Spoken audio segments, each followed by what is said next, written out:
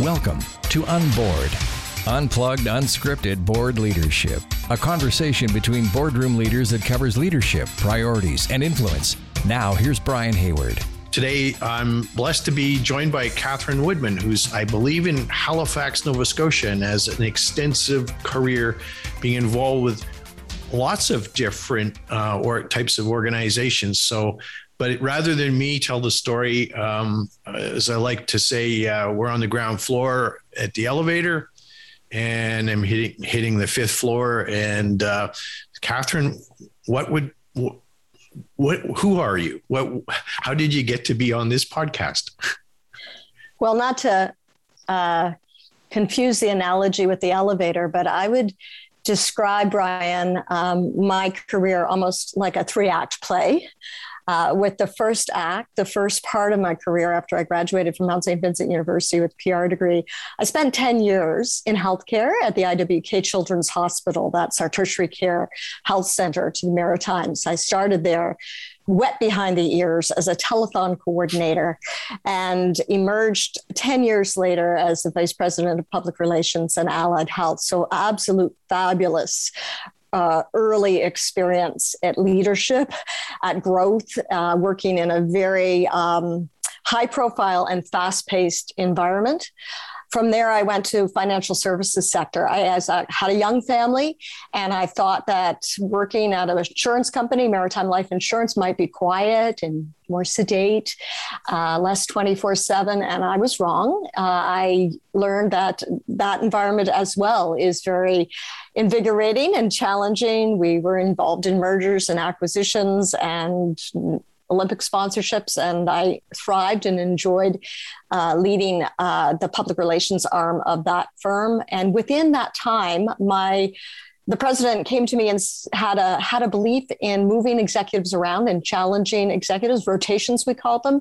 So he sent me over to lead the HR department, and I spent almost 10 years then in HR. Yeah, it's not something you just switch, but it was a philosophy that was not yet current, but today has become more embraced, that leaders should be adept at moving from specific technical areas and to really broaden skills at the leadership level. You have to kind of jump off the deep end. So that was the second act, the insurance sector. Maritime Life was ultimately bought by Manulife Financial, and I was encouraged to stay on, but it would have required a move to Ontario. And I decided instead that I would stay based in Halifax. And I then led the United Way in Halifax as CEO for 10 years. So 3 acts, each 10 years, one in healthcare, one in financial services, and the third, and perhaps the most fascinating in some respects from a community level, from a relationship perspective, from the opportunity to report to a board. The United Way was the third act. I did have a short time at the end of my career, formal career, as deputy minister here in Nova Scotia in the Department of Business. Unfortunately, I had a significant car accident and suffered a concussion, and decided I needed to focus on myself and my health. So I stepped away from that role and spent a year in recovery. And now I'm back in the consulting world and engaged with boards and helping coach teams and executive leaders, mentoring. Founded a charitable organization here in Halifax. So I'm active again, but pretty much on my own terms in terms of time and commitment. Bit of a portfolio of careers. So I guess we're past the fifth floor, but that's who I am. So which of the 3 acts would you say is the most exciting? If people were to, if I'm the theater critic and I'm writing the newspaper review the day after, I would say, Catherine was really fine in during which act? You know what? I couldn't rank them because they were each dynamic. They each challenged me. They were tremendously different one from the next. Their focus was different. The rewards were different. I think it's the diversity that was was the most valuable aspect. There are fun and interesting stories. There were hard moments and terrifying times in each one of those roles. There were moments of terror and moments of great success. So I honestly couldn't tell you that there was one of those three places that was more colorful than the other.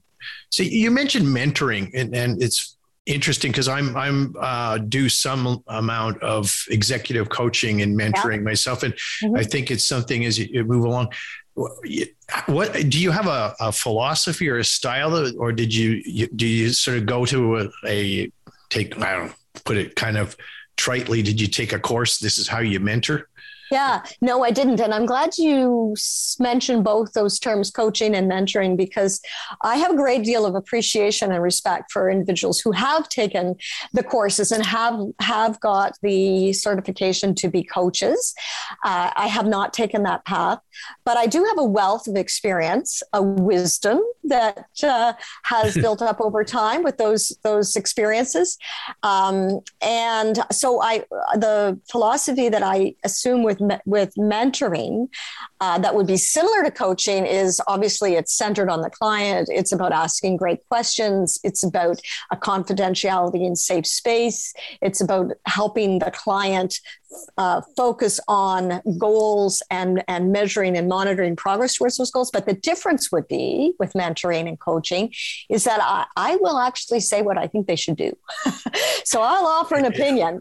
I will say, if I were in your shoes, I'd do this, which is really not acceptable for coaches. And I'm clear with my clients up front that if I'm going to use my experience and my opinion and my perspective, I'll share that openly. And of course, they're under there's no requirement for them to follow that opinion, but I'll offer it.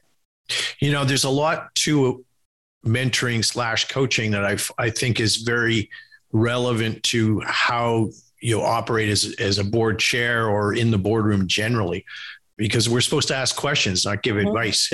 And I think sometimes directors say, "Oh, you should do this and you should do that." But the word "should" is my wife's a psychotherapist, and she actually crosses the line. I think she tells me, she said, "I'm not supposed to do this," but I just tell them because sometimes it's what people need. But But would you say, Brian, so I agree, as a board member, you're advising and not directing. However, what about the relationship between chair and CEO in the privacy outside of the boardroom, sitting together, supporting and validating and coaching? I mean, do you think the word "should" would be wrong in that setting?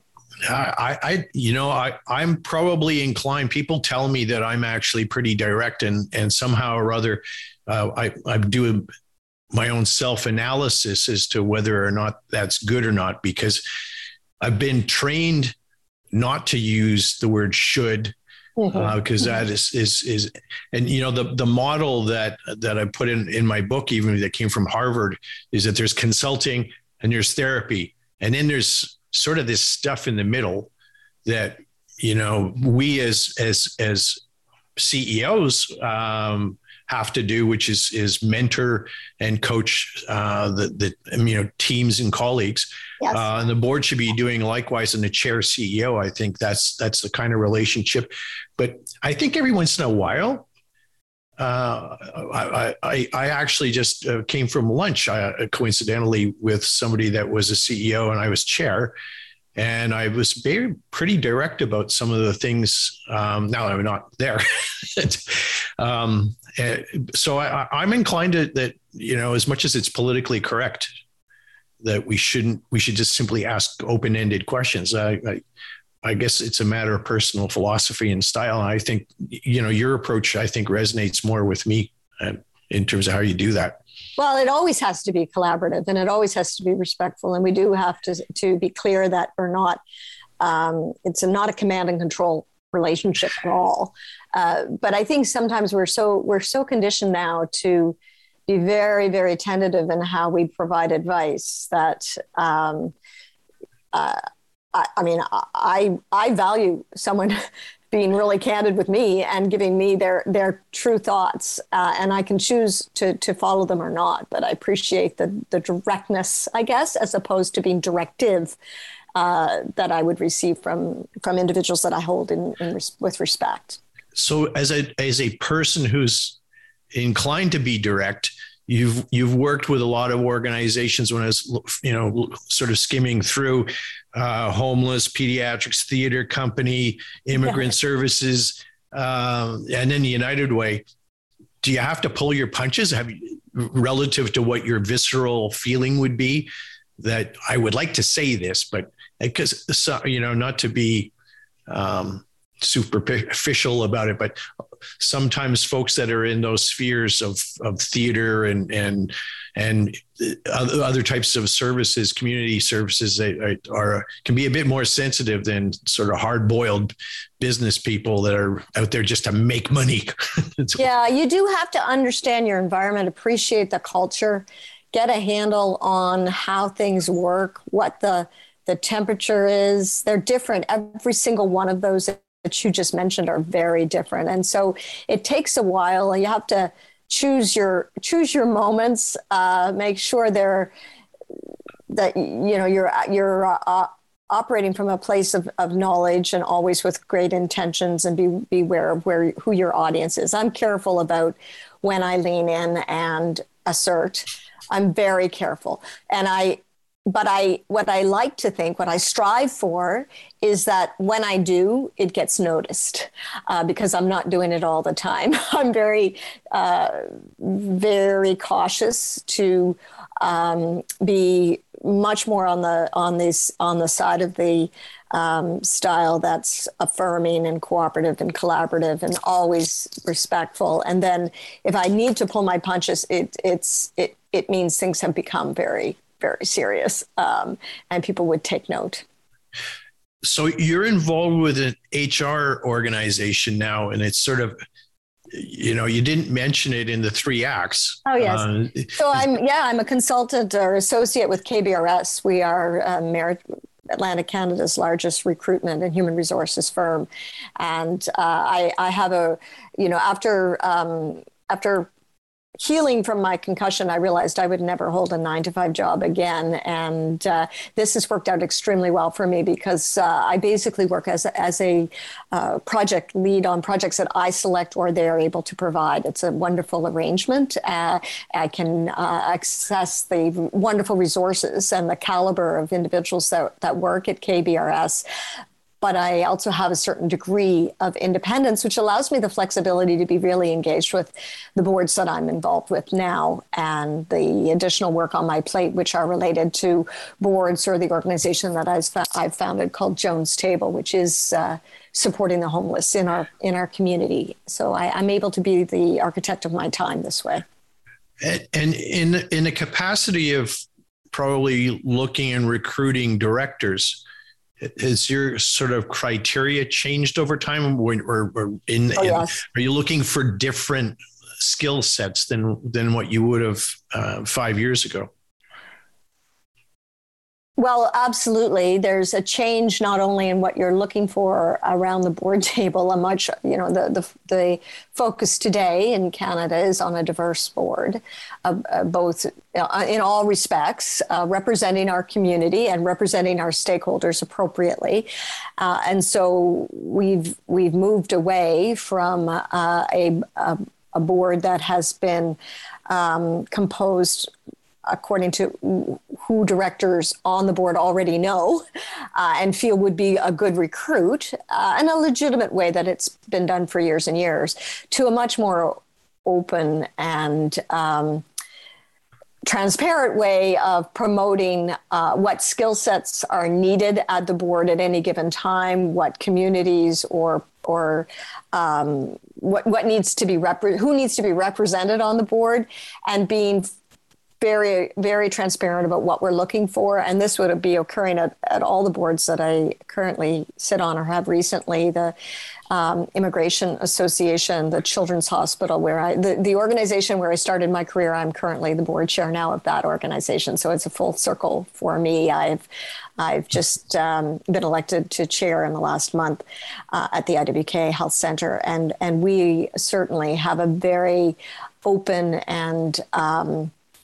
and also transparent way of recruiting board members. And we're looking always at the skills and the talents that people bring, but then how do those talents complement the talents of the individuals already seated at the table, so that at any time we've got a really nice mix. It strikes me that, I'm very much enthusiastic regarding diversity, but the complexity of that, I think, is it's become much more of a difficult and nuanced thing, because it used to be, as I've said in other places, pale, male, and stale was the way it was. Now we're going to move to considering gender and other sort of dimensions, but we're really after diversity in thinking, but also communities. And we also don't want our boards to be, more than 7 or 9 people, because that's the optimum.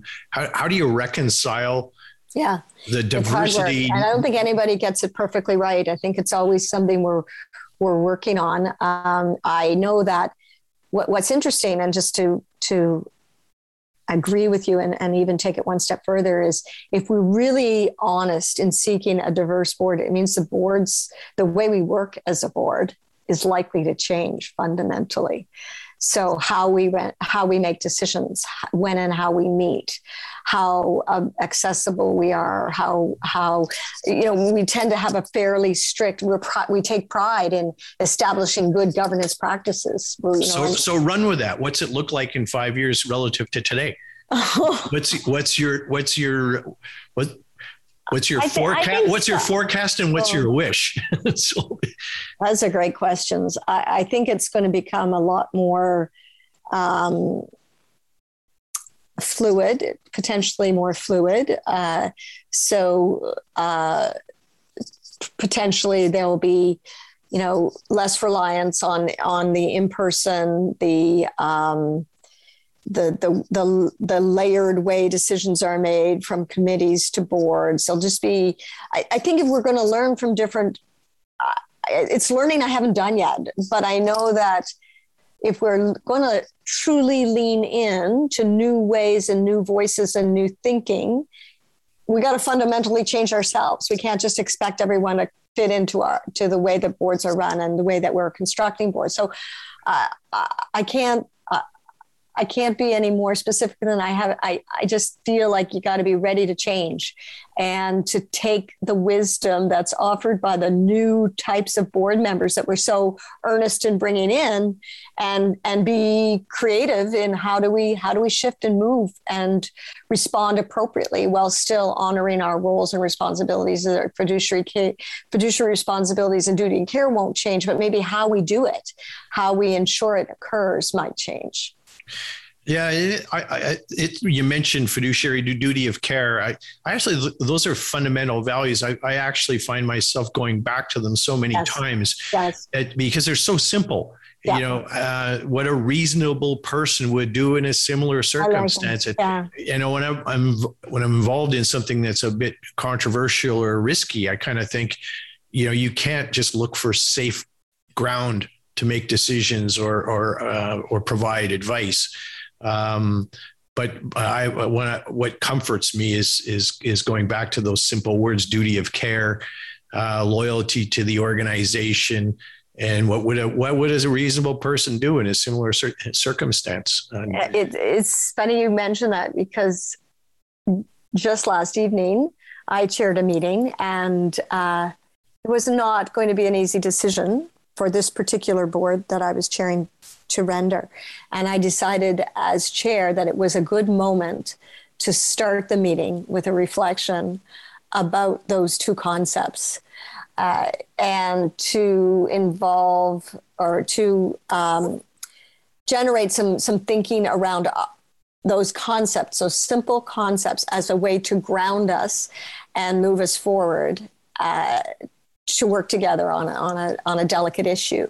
And I felt it went well. And in fact, the minute the board meeting was over, I was really honored to get a call from one of our more seasoned board members who called and said that was good because of the way it was, you set the table.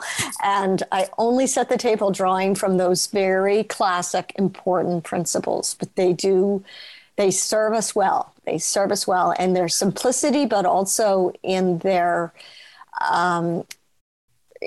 weight and ramifications. There's so many things that actually, the deeper I've sort of plunge into the swimming pool of governance, the more I find there's simple elements to it. I'm actually working on a piece for the chairs of an arts council and talking about how do we connect the strategic plan that everybody does with the actual operations of day-to-day life. Mm-hmm. And to me, the simple piece that seems to get lost is the importance of an agenda and making sure it's actually thoughtfully done, even if it's only, on one page. Why are we here to talk, as opposed to just putting the entire menu of a Chinese restaurant on 4 pieces of paper and ticking off the boxes. And it's simple stuff is I think it underpins, how we should be operating, and it opens up conversations as opposed to the race for ticking boxes. I was doing a podcast with a gentleman from South Africa, and he called it spreadsheet governance. And I have a greatest respect for some of the people that have brought together at Rotman or McMaster or others brought together the training. But to go to your point about having a fluid process, I think sometimes it's very what is taught is very engineered. And when you just mentioned agenda, my mind went back to the question you asked me that I kind of fumbled, which is, what do I see for the future? So that may be an example of what we may have to abandon. Even though I'm with you, Brian, I love the agenda and I love the structure, and I appreciate how it leads us, and the ordering and the triaging and making sure that it's covering the right content. I foresee a future where at a board level, we may be called upon to allow free thinking time, to liberate ourselves from an agenda. We'll put that on the agenda. Actually, we'll make them schedule the rest of our board schedule it, but that's example of we have some great means of operating, and I value them, but our future may shift us away from some of those. Yeah, I'm being facetious on the agenda, but I'm involved with a board where I'm not the chair, but the chair. He actually came across this idea and he put on the agenda. It's just before the in camera is blue sky. Yeah, blue sky. Yeah. And my only concern, he might listen to this, is, so please don't take offense. It's down near the bottom, and it's kind of when everybody's ready, tired, sort of, yeah. Checking out. The binders are starting to close, or the laptops are starting to shut. So, and the diligence are being closed down, and it's a matter of creating that kind of space where people just kind of talk.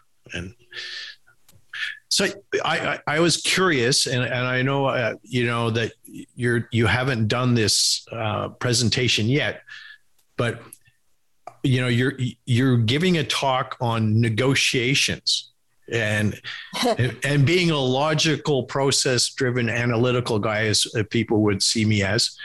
I've taken negotiations training.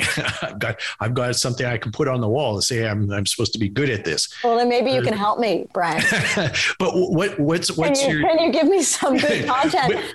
As I was going, I wonder it was just fascinating the way it was sort of framed. So this is a conference for women in leadership. And a fair amount of the time that I spend today in my professional life working with KBRS is in the area of gender equity. I am fortunate to conduct workshop seminars frequently, and I'm doing one right now with women under the question of how do we elevate our influence? How do we really ensure that we're using all the strengths that we have to be strategic contributors and realizing our full potential?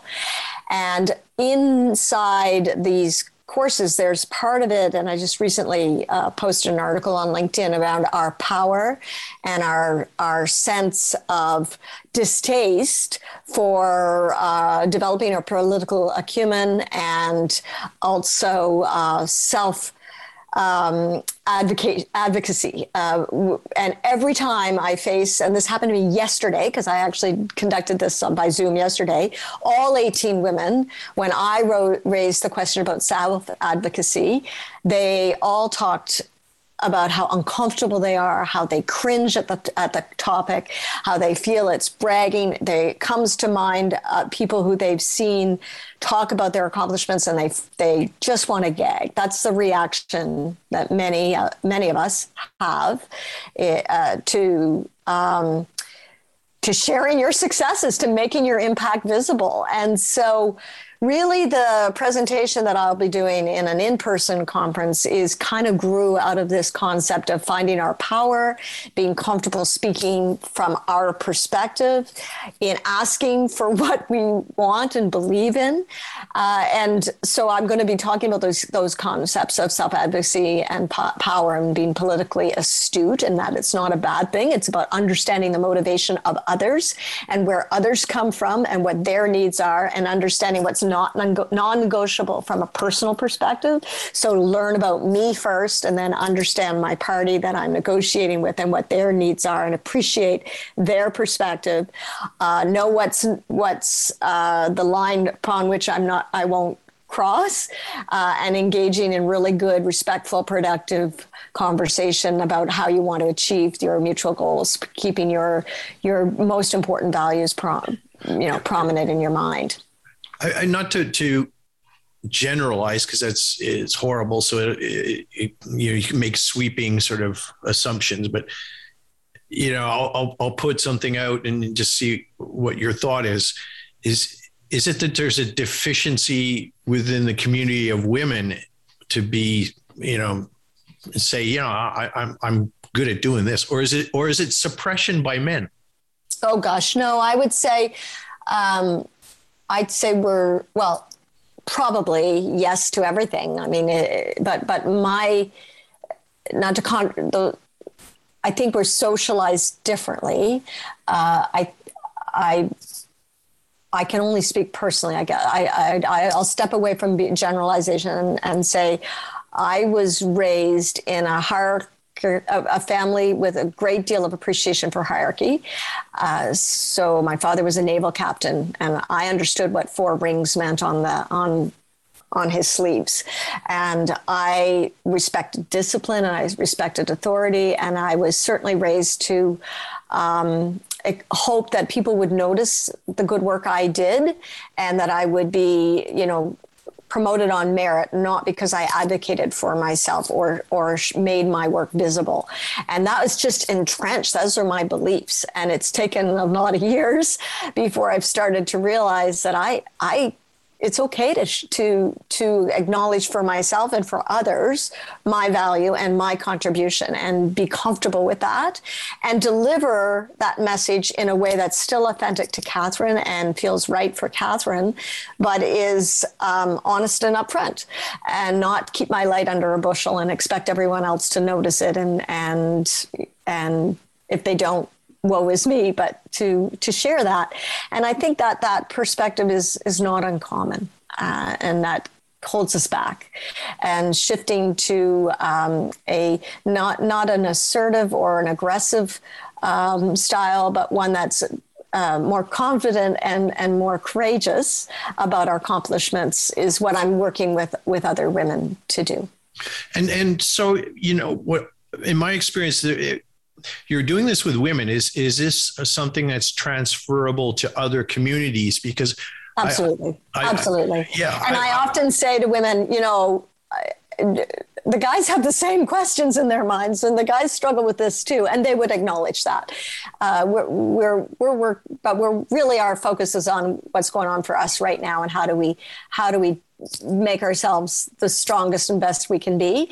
We're certainly not thinking that we own all these questions. We're the only ones who are struggling with some of these questions in our mind, because that wouldn't be. Because there's facets of what you just talked about in your own background that are common to other cultures. So, yes. The South Asian cultures, indigenous cultures, the respect for elders and et cetera. And it's just while you were talking, it just sort of struck me that there's this insight that you have, and applying it to a cohort of women could be extended out to other cultures. Absolutely. Yeah.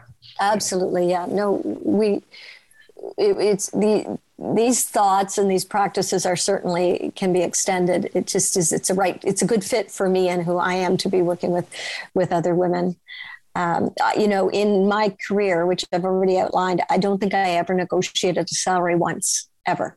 It didn't even occur to me when offered a promotion or a new job, and that the number was in the letter. Would I ever think that I should challenge that or bring another request to the table?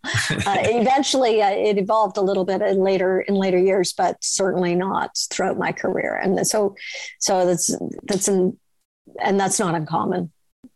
Yeah, no, it's true. I think the world's changing though, because I think that people are and especially you must see this, just the fact that an aging population and people actually out of COVID just saying, I saw this in the newspaper, but I'm seeing it now with people I know saying, you know what, I'm not going back to the office. No. I'm out.